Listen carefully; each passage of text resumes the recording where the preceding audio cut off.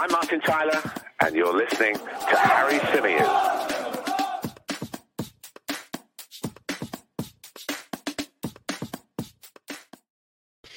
Hey everybody, how's it going? Welcome back along to the Chronicles of a Gooner, the Arsenal podcast brought to you by the 90 Min Football family. As ever, I'm your host, Harry Symeou, and on this edition, we're going to be reacting to the disappointment of yesterday's result, the disappointment for Arsenal in the title race, and we'll be discussing where Arsenal go from here.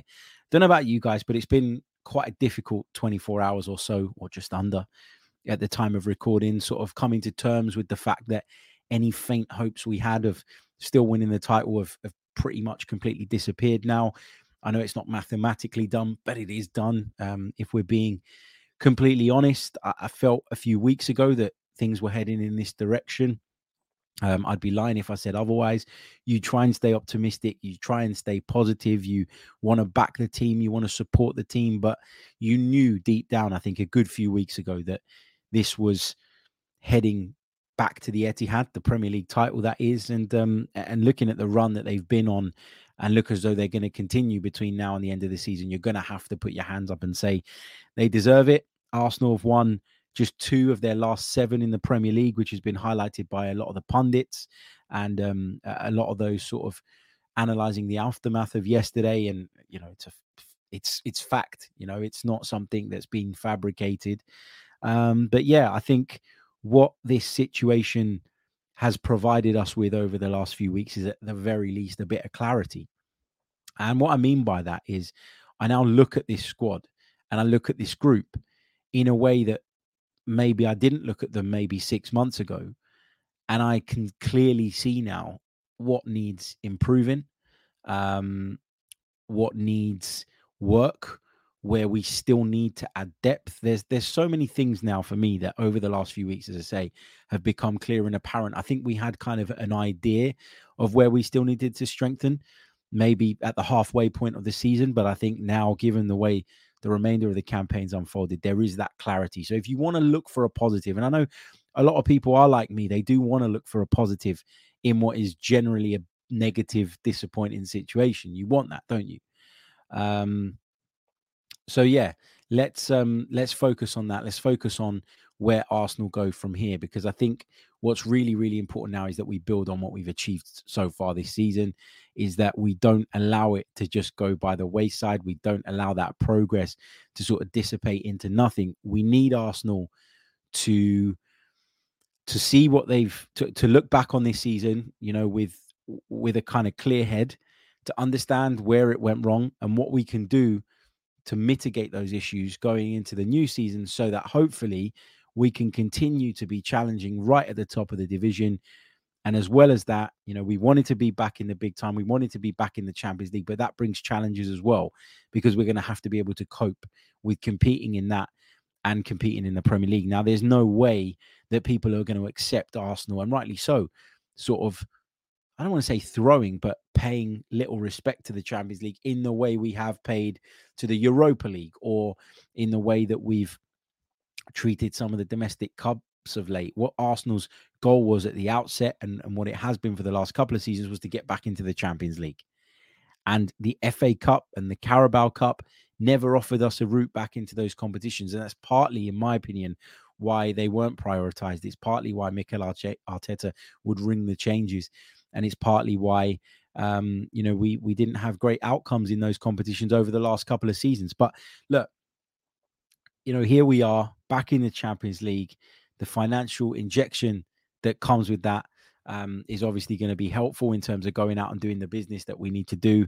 And on this edition of the podcast, I've told you guys that I've got a bit of clarity now around what I believe needs to change and needs to improve. So on this edition of the show, we are going to work our way through some of the areas that I think desperately need addressing.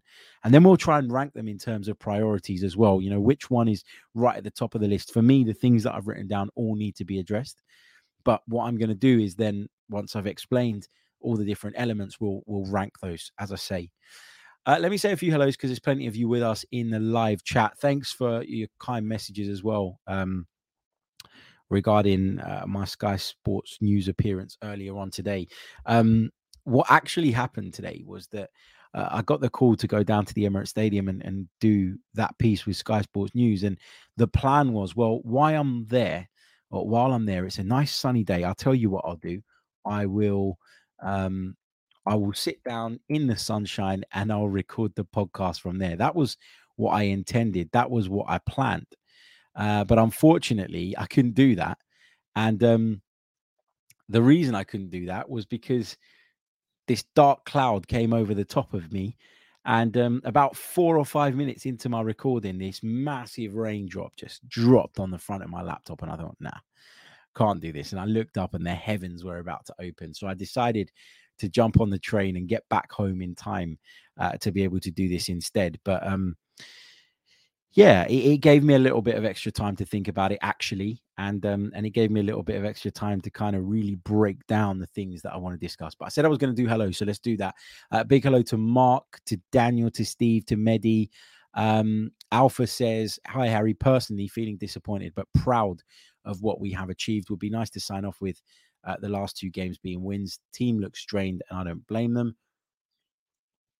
Some of you highlighting the games that you think it went wrong. Mark says, Man City didn't fully deserve it. We gifted them it. If you look at the run that they've been on, Mark, I was on a show today. I think was it 30, 35 from 38? I might be wrong, or something like that. 33 from 36. I can't remember exactly, but that's how many points they've picked up in the Premier League since those financial fair play breaches, or the alleged breaches, were put into the public domain. So they've been relentless. They really, really have. And people want to look at where Arsenal faltered, and Arsenal have faltered. There's no denying that. There's no packaging it up in any other way. Arsenal have dipped in terms of their form, and that has allowed Manchester City to come back from what seemed like a really difficult position and go on and win the league. But you still got to take those opportunities if you're Man City, and you've still got to maintain those standards so that if in the event your opponent slips up or goes off the boil in the way that we did, you are there you are there to make sure that is dealt with, and you are there to make sure that you take advantage of that. So yeah, we've let ourselves down a little bit. I think that's fair, but to say that Man City wouldn't deserve it given the points tally they're on course to get is an absolute madness. What else have we got? Paul James says, if City do the treble, will we view coming second to them more kindly? This has echoes of 1999, when United overtook us to win the league and then the treble, and no one calls that Arsenal team bottlers. Yeah, I mean, if they go on and win the treble, it's because they're a wonderful, wonderful team.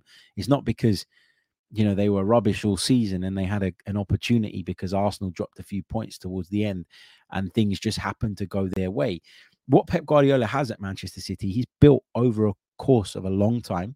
He's spent a lot of money, and he's been able to get them to this point now where they have a formidable squad, but they also have probably the best manager in world football. And we've got a manager who's on an upward trajectory, who I truly do believe is getting better and better, but he's not Pep Guardiola level. Might be someday, even that I'd say is a stretch because of how good Pep Guardiola is. But this is something that Manchester City have been building for a long, long time. And at the same time, there are Arsenal fans out there saying, well, what they have achieved is invalid because of these charges hanging over their heads. So, I'm very much a believer, innocent until proven guilty, and that's fine. But, how can you say that on the one hand and say that they've built this juggernaut based off of illegal, in footballing terms, means, but Arsenal not being able to beat them is then also at the same time a huge bottle job, whatever you want to call it, capitulation, crumbling. I think what's happened to Arsenal over the course of the season is they've leveled out. And I've been saying throughout the duration of this campaign, those of you that have followed me and listened to me for the duration of the season will know that I've said repeatedly that was probably going to happen to Arsenal at some point. And the question was, could we establish enough of an advantage for that not to be fatal in the title charge? And unfortunately, we couldn't. Let's say a couple more hellos. Nav is with us. Diego is with us. Keep hold of the questions and we'll do them a little bit later on. That way I won't miss any. Joey says, hey, Harry, a little somber this morning coming from stateside. Yep, me too, mate. I feel the same. I really, really do. Mark says, Matt, I beg your pardon, says, I'm gutted, but I'm trying not to take away from our great season. I think that's where, a lot of people, that is where a lot of people are at in terms of this. Rob says, yesterday there was a manager who City might want in 12 to 18 months, and it wasn't Mikel. We got well bossed. I found some of Mikel's decisions yesterday a little bit strange in terms of the in-game management, and I've not traditionally gone big on that, and I've not traditionally gone after him on that. I think there have been some decisions over the course of his tenure that have made me scratch my head, and some that I maybe didn't agree with and disagreed with, but I could understand maybe the thinking behind them. Some of the changes he made yesterday baffled me, but I think he looked out there and he saw a group of players that were on their knees, that were physically not at it, mentally had checked out, maybe. Is that fair? Or were really, really damaged and finally felt that hammer blow, given that Manchester City had gone and won so convincingly at Everton earlier on in the day. That's what I saw. Roberto De Zerbi is a fantastic coach. I've waxed lyrical about him for a long, long time. I've talked about him on the 90 Min show. Even prior to his arrival at Brighton, as being someone that people need to watch out for. So he's a great manager, but I don't think Pep Guardiola is going anytime soon. I think that Manchester City are going to have plenty of time to line up who their replacement is. But hey, we'll see how that goes. Is Moss with us? Moss, are you there? I think this is Moss. Is this Moss? He says, devastating, but most of us did not give Arsenal a chance to finish in the top two, and now we're upset. But I had us coming second at the start, so well done, but just disappointing with losing the games at the end. Yeah, makes a lot of sense. And also, Moss, I gave Tom the scarf. He's got it. So, yeah. Anyway, right, let's dive into it then. What do Arsenal need to do? What needs to change? So I've highlighted a number of positions that I think Arsenal need to improve in. Now, that can be done in a number of ways. That can be done by going out and signing players. That can be done by, improving the ones that you've got, which is where coaching comes into it.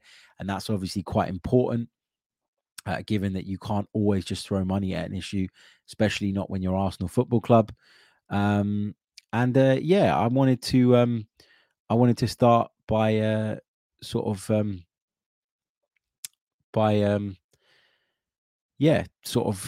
going from back to front. Should we do it back to front? I think that's probably the best way to do it. Let's start from the back then. So a couple of positions at the back for me still need improving. And the reason I've highlighted the defense quite a bit on this episode, and I will highlight them quite a bit, is because I feel like towards the back end of the season, that's really what let us down. Now, we can talk about what we need up top, and I do think we do need things further on in the team.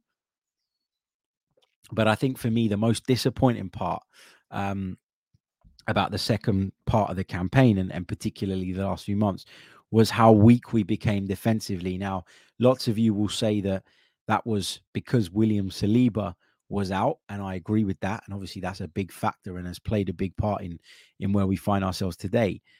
But I also think we got a little bit sloppy defensively just prior to his injury as well, whether it be from set pieces. We defended them so well in the first part of the season, weren't able to replicate that moving forward. The individual errors were starting to become far more frequent, i.e. players giving the ball away when being pressed, just bad decision-making. There was a lot more of those things starting to creep into our game. And even just before William Saliba got injured, obviously, as I said, it's a big thing. And I don't want to discount how important that was and how much of a negative impact that had. But for me, there really were, there really were signs even prior that our defensive pride had just left us a little bit, like we weren't doing the basics right anymore. And I felt like we were starting to get exposed on the left-hand side because of Zinchenko's nature to drift in field, obviously an instruction as well from his manager. So I don't want to keep hammering him too much for that. But I always felt like we ended up in a situation where Gabriel had to shift across, where Ben White had to tuck in on the other side. Saliba would shift across as well. And sometimes we ended up with a back three if we lost the ball. And when you ask a back three to cover the entire width of the pitch all of the time, or quite often, it can be problematic, can't it? There can be big spaces, big holes, and you just don't want that. So defense for me is something that we really need to work on. I'm going to start off with the left back position, because although we signed Zinchenko in the summer and we brought him in for what seemed like a really good deal at the time, and probably still is on the balance of what we paid and how much he's impacted the team, I think what we saw from him coming in was first and foremost some real leadership from a player that's been there and done it. Just 26 years old, but sometimes he seems like one of the elder statesmen in the team. Well, I mean, he is one of the elder statesmen in this team, which tells you, how inexperienced some of the rest of it is. But he came in and he brought those leadership qualities. He brought a different skill set to the role. Keep talking about him going into midfield. And with him going into midfield, it gave us the ability to control football matches often from start to finish. And that, for me, was something that Mikel Arteta teams prior had struggled to do. We looked good in flashes. Right at the beginning of his tenure, we looked good on the counter-attack, but not so much when we were forced to break someone down. We lacked creativity. But Zinchenko's arrival added another weapon to our armory and put us in a place where we could really control games. Now, you take the good with the bad, right? So in terms of the good, that control was there, the dominance was there, all of the things that he brings to the table were clear for everybody to see. Defensively, though, at times, we were left a little bit weaker because he isn't a one-on-one defender. He isn't someone with necessarily those defensive instincts. His strengths come in his ability to get on the ball and dictate things and sort of set tempos and set rhythms. My problem is that we brought him in because there was an opportunity to do that. There was an opportunity to add a really good pro and a really good player to the squad for a reasonable amount of money.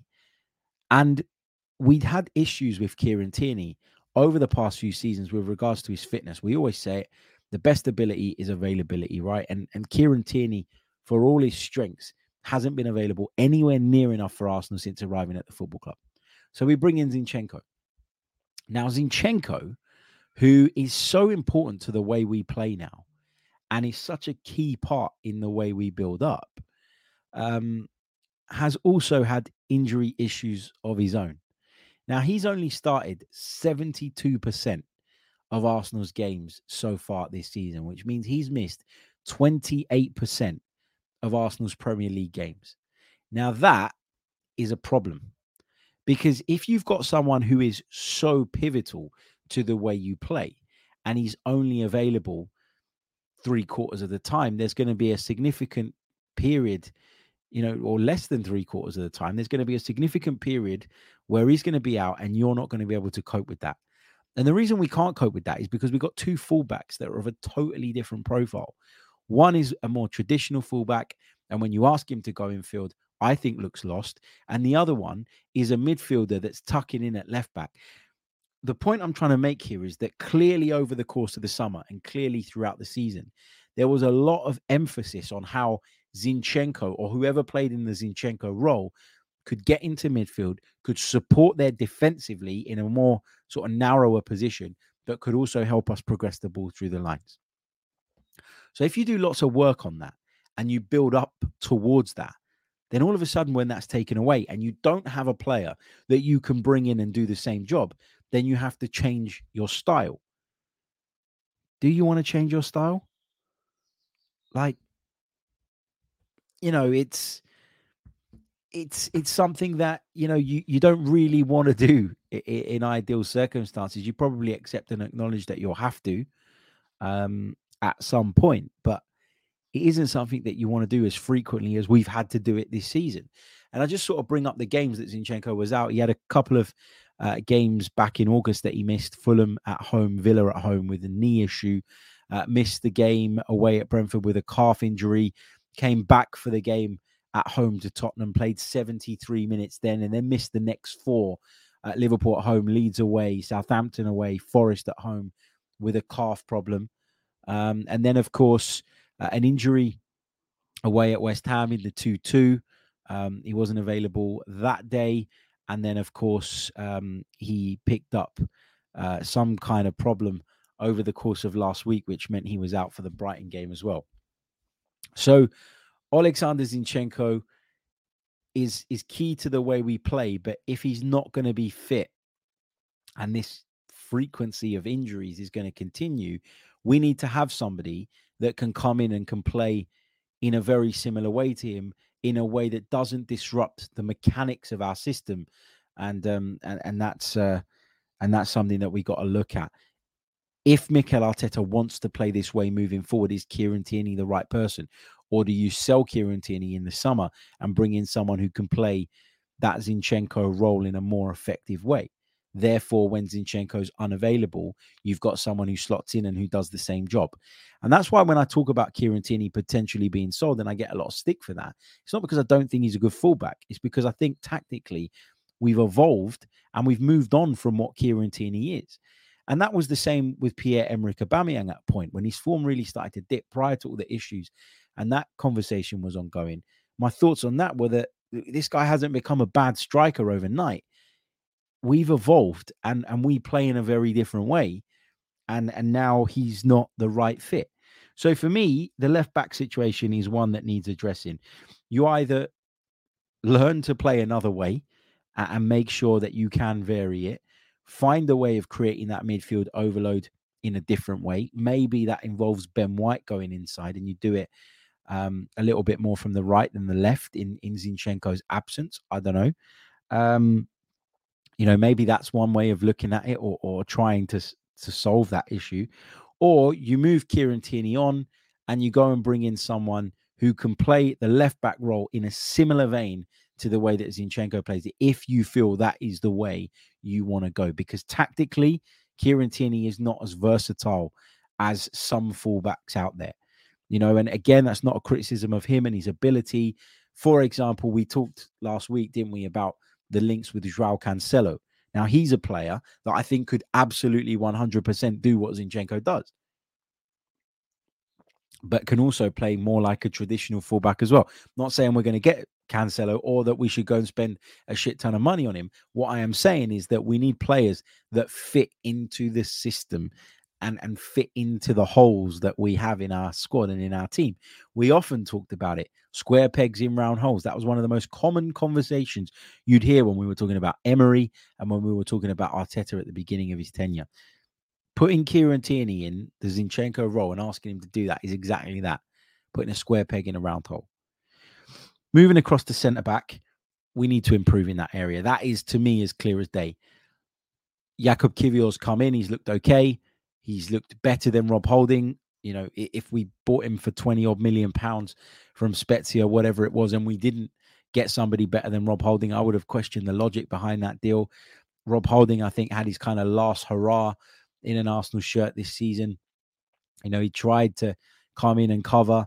It wasn't for a lack of trying, but he just wasn't good enough. And unfortunately, he, a bit like Kieran Tierney does, really impacted on the way that we wanted to play. And that made us far, far less effective. So centre-back cover, I think, is a clear one. I think we definitely need to do business there. Ben White can play there, we know, but we don't have another right-back option while Tomiyasu is out. So we probably need to bring someone else in who can play at right centre-back. Then we've got at least two options at right-back, both of whom can tuck in at centre-back as well. Yesterday made me ask questions of Ben White as well as a right-back. I think he's had a fantastic season, so maybe this is a bit harsh. Maybe I shouldn't be even thinking these things about Ben White, but he was massively exposed yesterday by Kaoru Mitoma. I guess for now, I'm just going to put it down to an off day. But it started to make me wonder if up against the very best wingers, you can always get away with playing these fullbacks who are very much centre-backs in terms of their movement. Are they mobile enough? Are they quick enough? Are they agile enough? I don't know. That's something to think about as well. We'll talk about the midfield still. We'll talk about the striker position. We're going to also talk about Bukayo Saka and the support that I believe he needs in order to keep growing and improving. We'll also discuss Martin Keown's comments this morning on TalkSport about Martin Tyler's commentary. And listen, I've tweeted something out sort of in Martin Tyler's defense, and I've been absolutely battered in some of the responses to it. But I want to put my side to this across, because some people have said, in response to my tweet, well, you've spoken to Martin Tyler before, so you've got an affiliation with him. He's not my mate. Like, we're not best buds. Like, and we don't chat on a regular basis. Like, it's not one of those where I feel I need to defend someone. But I think Martin Keown's comments were unfair. If you want to talk about bias, I think there is a case to be made. And I think the finger can be pointed at a number of individuals. Martin Tyler, though, I'm not sure was the one to go after. I think there are others that were involved in that broadcast that he could have gone after, and he probably didn't from fear of retaliation. Whereas Martin Tyler, from what I know, is probably going to be way too classy and not come out sort of swinging back at Martin Keown. So we'll see. But yeah, let's take a very, very short pause just to bring you a quick message from our sponsors, and then we'll get into all of those topics for the remainder of the show. We'll also take some of your questions towards the end as well, so hold fire on those. Remember, the Chronicles of a Gooner podcast is brought to you by the good people over at NordVPN, the virtual private network service, which opens up a load of possibilities for you when surfing the web. But perhaps more importantly than that, it gives you an added layer of security when you're surfing the World Wide Web. NordVPN costs you the price of a cup of coffee per month. That's all. But the doors it opens are unbelievable. So you can change your location virtually, of course. You don't have to get on a plane and fly somewhere. If you want your browser to think you're in the United States of America, you can do that with the click of a couple of buttons. And what that does is allow you to access subscriptions, movies, TV series, streams, and online content that ordinarily wouldn't be allowed outside of that territory. For example, if you log into Netflix with a US-based VPN, you'll be able to access their inventory of programming, which is different to ours, of course. And that might be something you're interested in. If you want to book flights somewhere, why not log into that destination virtually and check what the price looks like from the other end? Often you can save yourself quite a bit of money. There are lots and lots of things that you can do with NordVPN. It's fast, it's reliable. It's one of the best services, in this class, in this space, it's the best service out there. There's no doubt about it. I use it regularly. And if you've got any questions about it, feel free to hit me up and I can guide you through it. But the opportunity you have here, based on your fact that you're a Chronicles of a Gooner listener, is to sign up, get a huge discount on your plan, as well as 4 additional months for free at the end of it. Remember, it's the price of a cup of coffee per month. And to sign up, you need to go to nordvpn.com/Chronicles AFC. The link is in the description below. Try to take advantage of that offer very soon if it is something you're interested in, because this campaign is due to run for another couple of weeks. So yeah, get a move on. You'll save yourself a fair bit, and I promise you, Today's episode is sponsored by NerdWallet's Smart Money Podcast. NerdWallet's trusted financial journalists use fact-based reporting for some much-needed clarity in the finance world, helping you make smarter decisions with your money.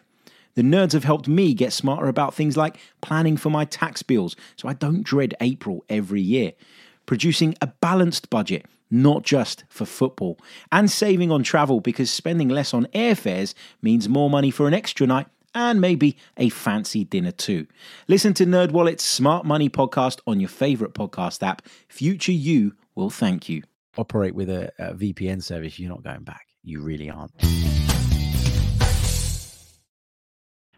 Thank you very, very much for your viewership, listenership. Thank you for tuning in. Thank you to NordVPN as well for their support of the podcast, because without them, I wouldn't be able to dedicate as much time to the Chronicles of a Gooner as I currently do. So I'm really, really grateful for their support of the program as well. Right, we've touched on left back. We've touched on centre back.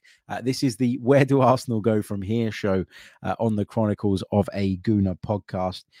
I think it's time now to talk about the centre of midfield. Now, we've been heavily linked with a number of players. Declan Rice, Moises Caicedo, Martin Zubimendi is someone that's been talked about quite a bit. Interested to see, whether that materializes into anything as well. But I think midfield has been a problem area for us when we've had to be without any of our three starters. And three starters, I mean Partey, Jorginho, what am I talking about? Partey, Odegaard, and Xhaka. Jorginho has come in of late, did very well against Chelsea at home, did well away at Villa. There was a couple of other games that come to mind. Played well up at Newcastle, but I think a lot of us knew that Jorginho has limitations, and a lot of us worried about how suitable he'd be to this system. To be fair to him, I think the majority of the work he's done has been positive, has been good. But I think yesterday was a prime example, and I guess a timely reminder of the fact that he isn't the solution going forward, and that there are parts of his game that are lacking, that are almost essential to the way that we want to play and that we want to build up. We're unfortunate that Thomas Partey's form has gone off the side of a cliff at the end of the season. I don't really have an explanation for that.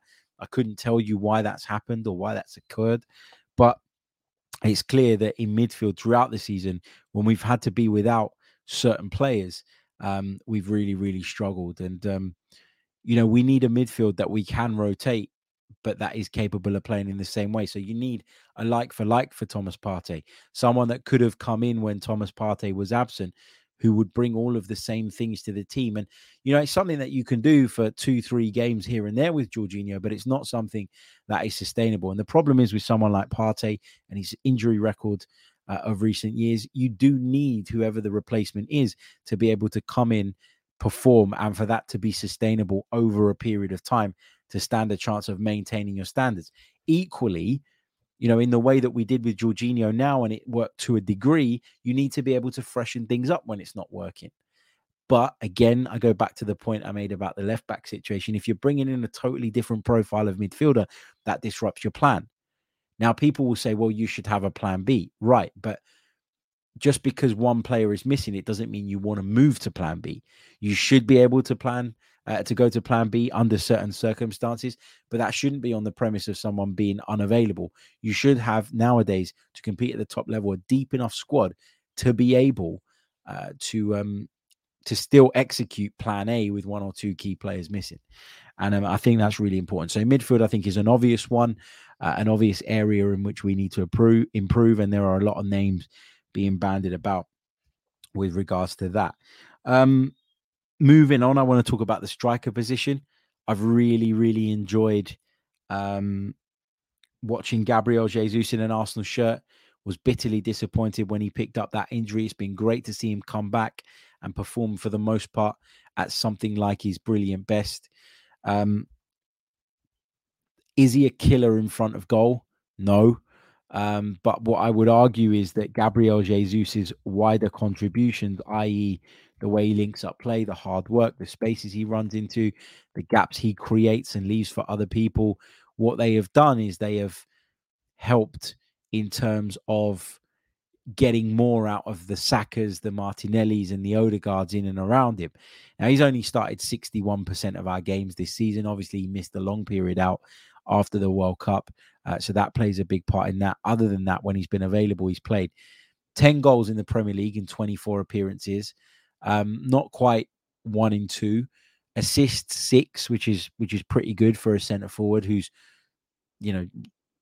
what's the word, like, who traditionally is tasked with scoring the goals. He's been able to contribute to the team in other ways as well. 19% goal participation in terms of goals or assists in the Premier League for us this season. So 1 in every 5 goals has had a Gabriel Jesus hand in it somewhere along the line. But again, remember, that would have been affected by the fact that he's only played 61% of the games.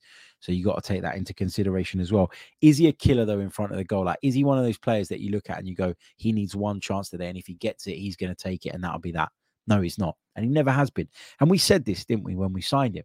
We said that he brings lots to the table, and I'm really excited by what we're going to see. Not even I thought he was going to be as impactful in terms of what he did for the team and how he brought the best out of those around him.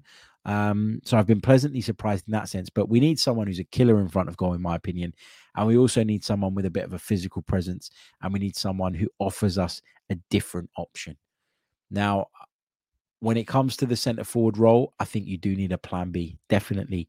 It's not always about like for like in that situation. I think you want to have a like for like option up your sleeve so that if a player is out and unavailable, again, you're not forced into moving to plan B before you want to actually do that.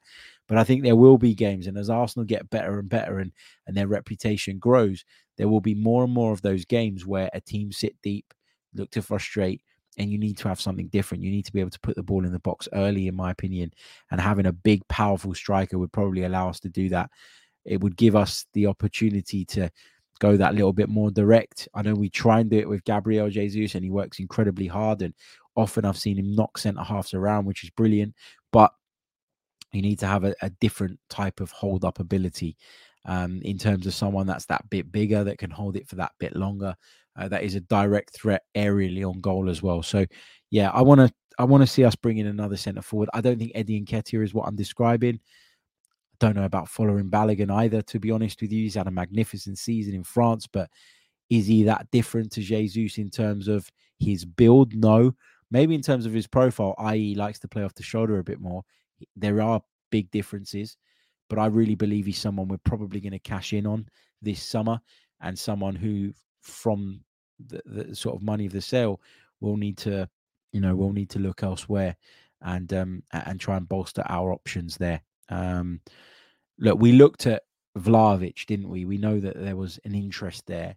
He's a very different type of striker to Gabriel Jesus, which suggests to me that Mikel Arteta was looking at that profile of player. It wasn't always a Jesus type. I think a bit like the Zinchenko situation, the opportunity to sign a really good player and someone who could take us up to the next level presented itself. The money was the kind of money that Arsenal were willing and able to pay, and so they took that decision and fine.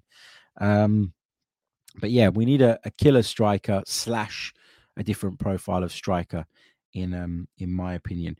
And I guess the final position that I think we really need to address is on that right hand side.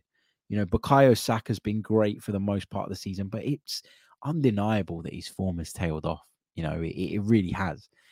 And how do you fix that or change that? The problem is at Arsenal right now, you've got Trossard, who's better off from the left. I know he can play from the right, but he is better from the left. Martinelli's better from the left. Reece Nelson is better from the left. And we don't really have that standout competition for Bukayo Saka. Clearly, Arteta doesn't feel anyone in the squad can give us what he gives us on that right flank. And so he needs to go and find someone that can, because we cannot play this kid every single week in every single competition. Put all our hopes on him, demand so much from him, and expect him to be able to maintain and sustain an incredibly high level throughout the duration of the campaign. So for me, that's another issue as well. So my kind of 5 issues in the squad still for me, and look, we might not be able to address every single one of these this summer, but if we can address 3 or 4, I think it significantly improves us again.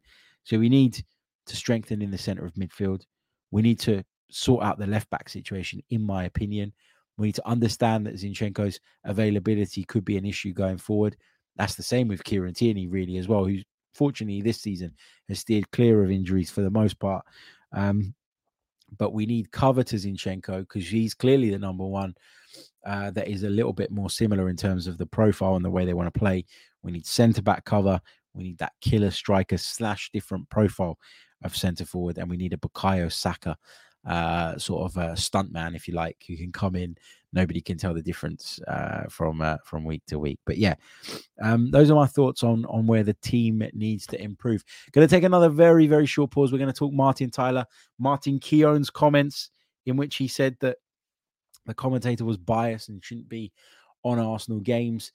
And we'll also then take some of your questions too towards the back end of the show. See you in a minute.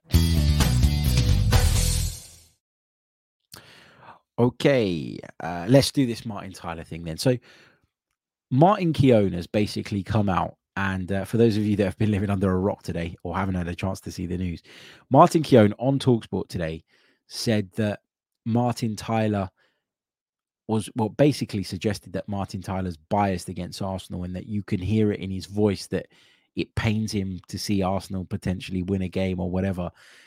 And I've taken a little bit of an issue with this comment, right? So let me explain why. Martin Tyler is one of the best commentators we've ever had in English football. Is he still the best commentator in English football at, I think, close to 80 years of age? If I'm being honest, probably not. Probably not. Okay. But that's my opinion. Other people will have a different opinion on that. Some will agree, some will disagree, and that's absolutely fine. But given he's been in the game for so long, given how many iconic moments he's produced and or voiced, I should say, and sort of been a real big part of. I mean, I don't know about you, but when I think of sort of momentous goals, I always think of the commentary that went alongside them. And Martin Tyler is the voice behind a lot of those moments, particularly in the Premier League era and in the Sky Sports era. I've had the pleasure of sitting down with Martin Tyler and speaking to him about the game, speaking to him about the job, because obviously, as you guys know, it's a job that I do a little bit of and I'm trying to get better at and I'm trying to progress in.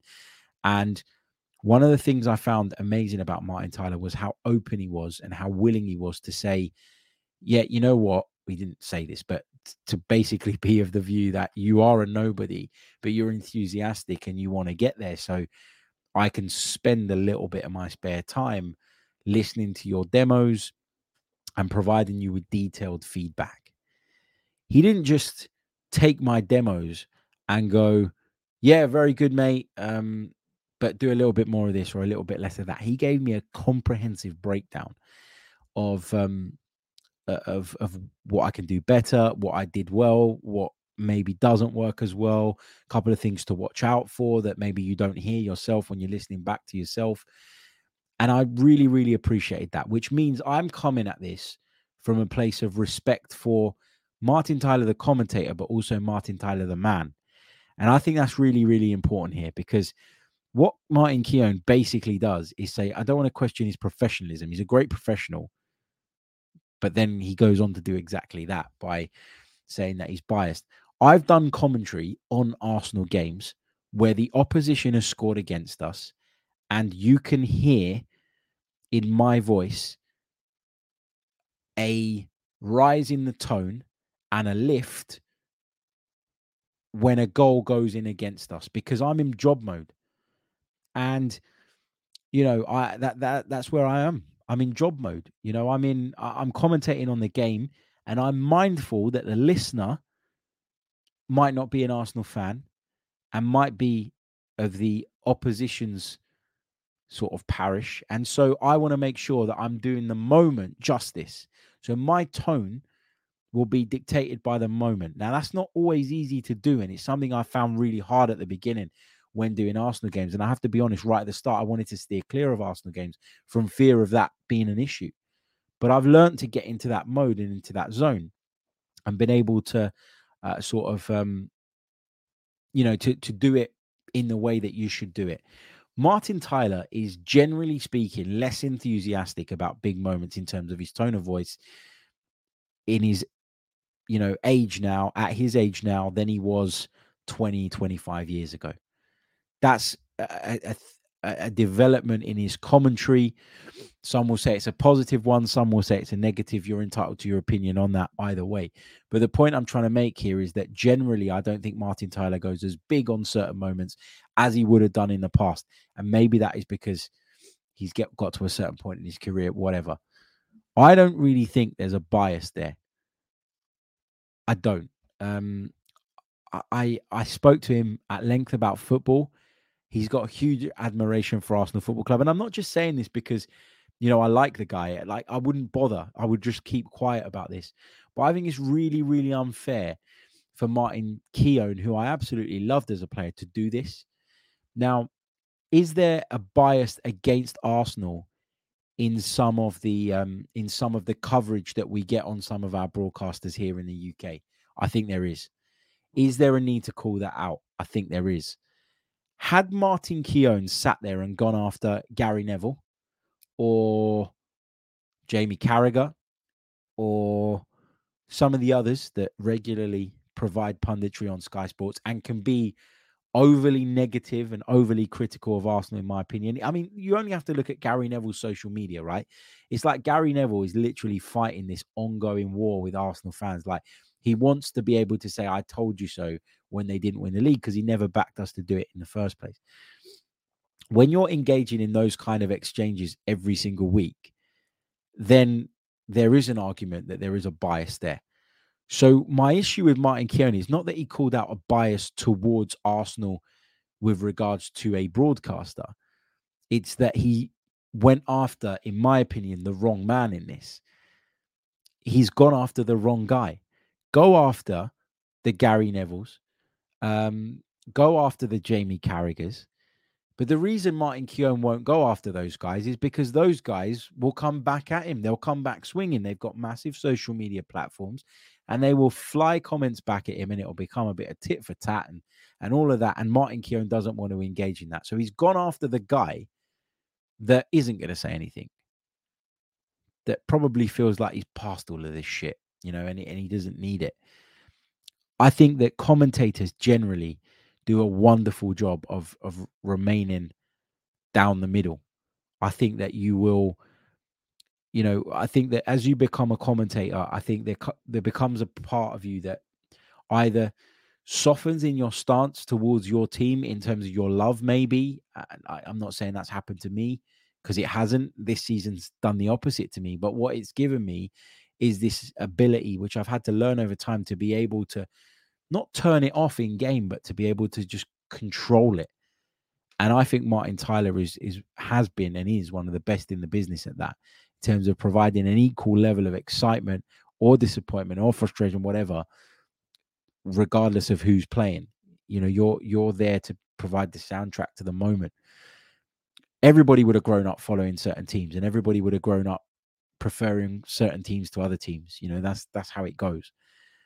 I think your job as a commentator is to make sure that doesn't really come through in your commentary, and I think Tyler does that fine. So as I say, no issue with Martin Keown calling out the broadcaster for the bias and sort of making the point about the general coverage, which I agree with. But to go after the commentator, I think, is an easy thing to do, because A, he's not going to swing back, and B, just misplaced in my opinion. But that's just me. People have said to me on Twitter, they've gone, oh, because Martin Tyler gave you some feedback once, you feel like you have to defend him. No, I don't. I don't have to say anything about this. It's not really relevant to the podcast that we are here. Now, I know that I've just spent a few minutes talking about it, so that probably sounds like a bit of a hypocritical thing and stupid thing to say. But the point I'm trying to make here is that I wanted to put my full point across on this, because you put something out on Twitter and obviously the trolls come after you and all of that, and you get all that nonsense, don't you? But yeah, that's how I feel about it. And I just think that Martin Keown would have been better off highlighting some of the others who are much more biased, clearly, than the commentator himself, who's just describing the events. But anyway, I digress. Let's get back on track. Let's talk Arsenal. Let's get some of your thoughts, some of your questions from the live chat. I'd love to hear from as many of you as possible between now and the end of the show. We'll probably do 5-6 minutes more on the live stream while you're getting your questions in the chat box. Don't forget to leave a like on the video. Don't forget to subscribe to the channel if you haven't done so already. And if you're listening to us on audio, well, then please do leave us a review. One of the things as well that I wanted to mention to you guys that I found really, really interesting is, like, when I first started this podcast and sort of once I got into that regular flow of doing it, pretty much daily or as close to as sort of viably possible, or as has made sense, I always found that at the beginning, and I hated this and I almost felt guilty about it, I always found that when something went wrong with Arsenal, we got, a real sort of jump in numbers, that people were almost surfing the web looking for reasons to be outraged about Arsenal and looking for someone that was going to vent and sort of convey the opinions that maybe they have. And the numbers used to spike, right? Whether that be on the video, on the audio downloads. What I've noticed this season is that actually the numbers dip a little bit now when Arsenal lose, because people are so hurt by it that they don't really want to listen to or they won't consume as much Arsenal related content as they will when we win. And that in itself, I think, is a big indicator as to how the mood at the football club has changed. and how you've got that greater level of investment now from the fans, and how you can tell that they're really, really feeling the roller coaster of emotions that we've been on this season, because I'm finding it increasingly difficult to do these after defeats. And actually, when I was really sort of disconnected and feeling discontent about what was going on, I actually looked forward to jumping on and venting, because it not only went out as a podcast, but it also gave me an opportunity to kind of talk it out and to sort of vent and clear my head and get everything out there into the ether that I wanted to put out there. And then I could move on from it and draw a line under it. Now I find it really, really difficult when we lose. And as I say, I think you can see that in the numbers sometimes.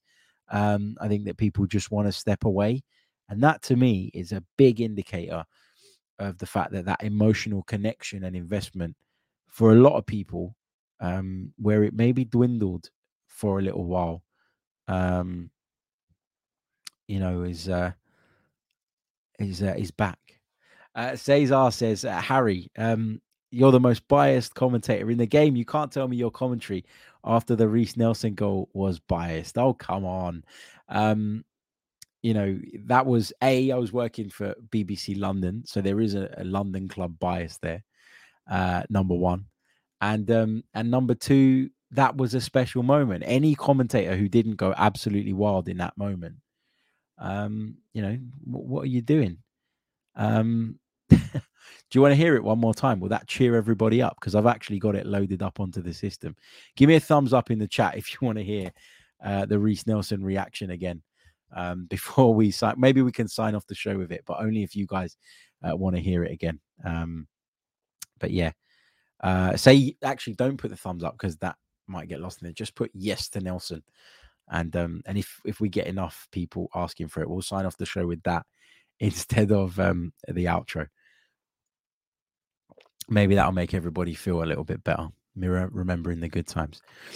Pete Renner says, would you take James Maddison as an alternative to Xhaka, and would he fit Arteta's system? I'm not sure that he would fit that position. I see him as more like a Martin Odegaard, and the problem is that you need a Xhaka to balance having an Odegaard in that midfield. I really do believe that. So, not really. I like James Maddison, but not as an alternative to Xhaka, if that makes sense. What else have we got? I'll take a couple more, and then we'll sign off with remembering the good times, I guess. What have we got? I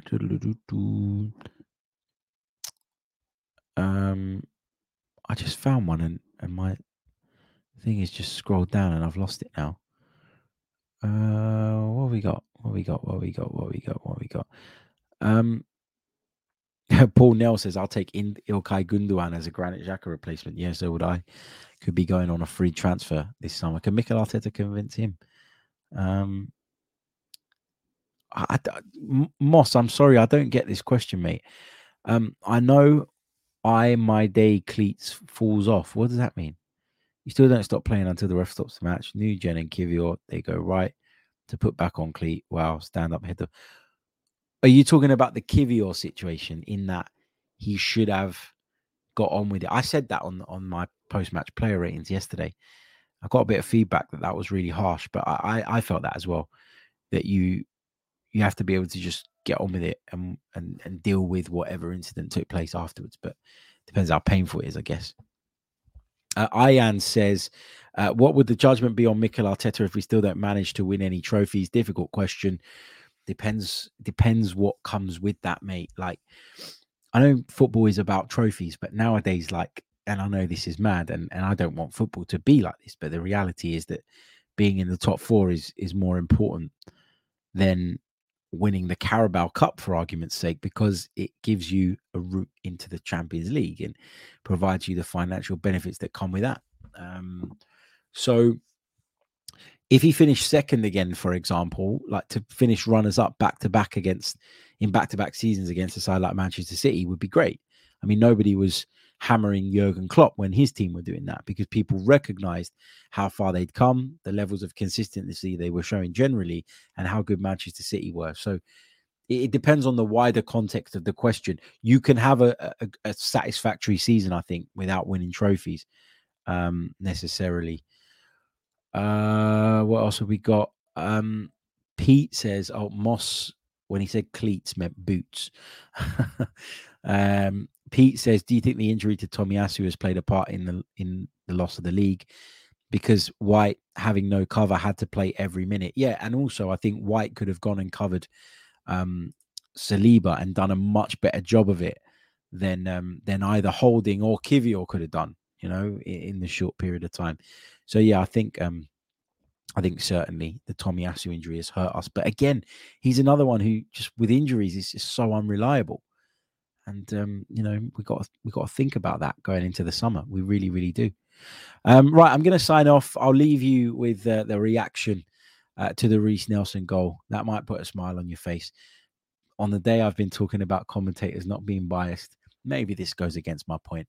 But you know what? What the heck? Enjoy it. And I'll see you all next time with another edition of the Chronicles of a Gooner. The afternoon of live football that we've had. Arsenal have maintained their 5-point lead at the top of the Premier League table. Odegaard's ball in, headed away. Nelson on the edge of the box, takes it on the chest. Reiss Nelson's done it! Reiss! Send the place into raptures! Arsenal are 3-2 up!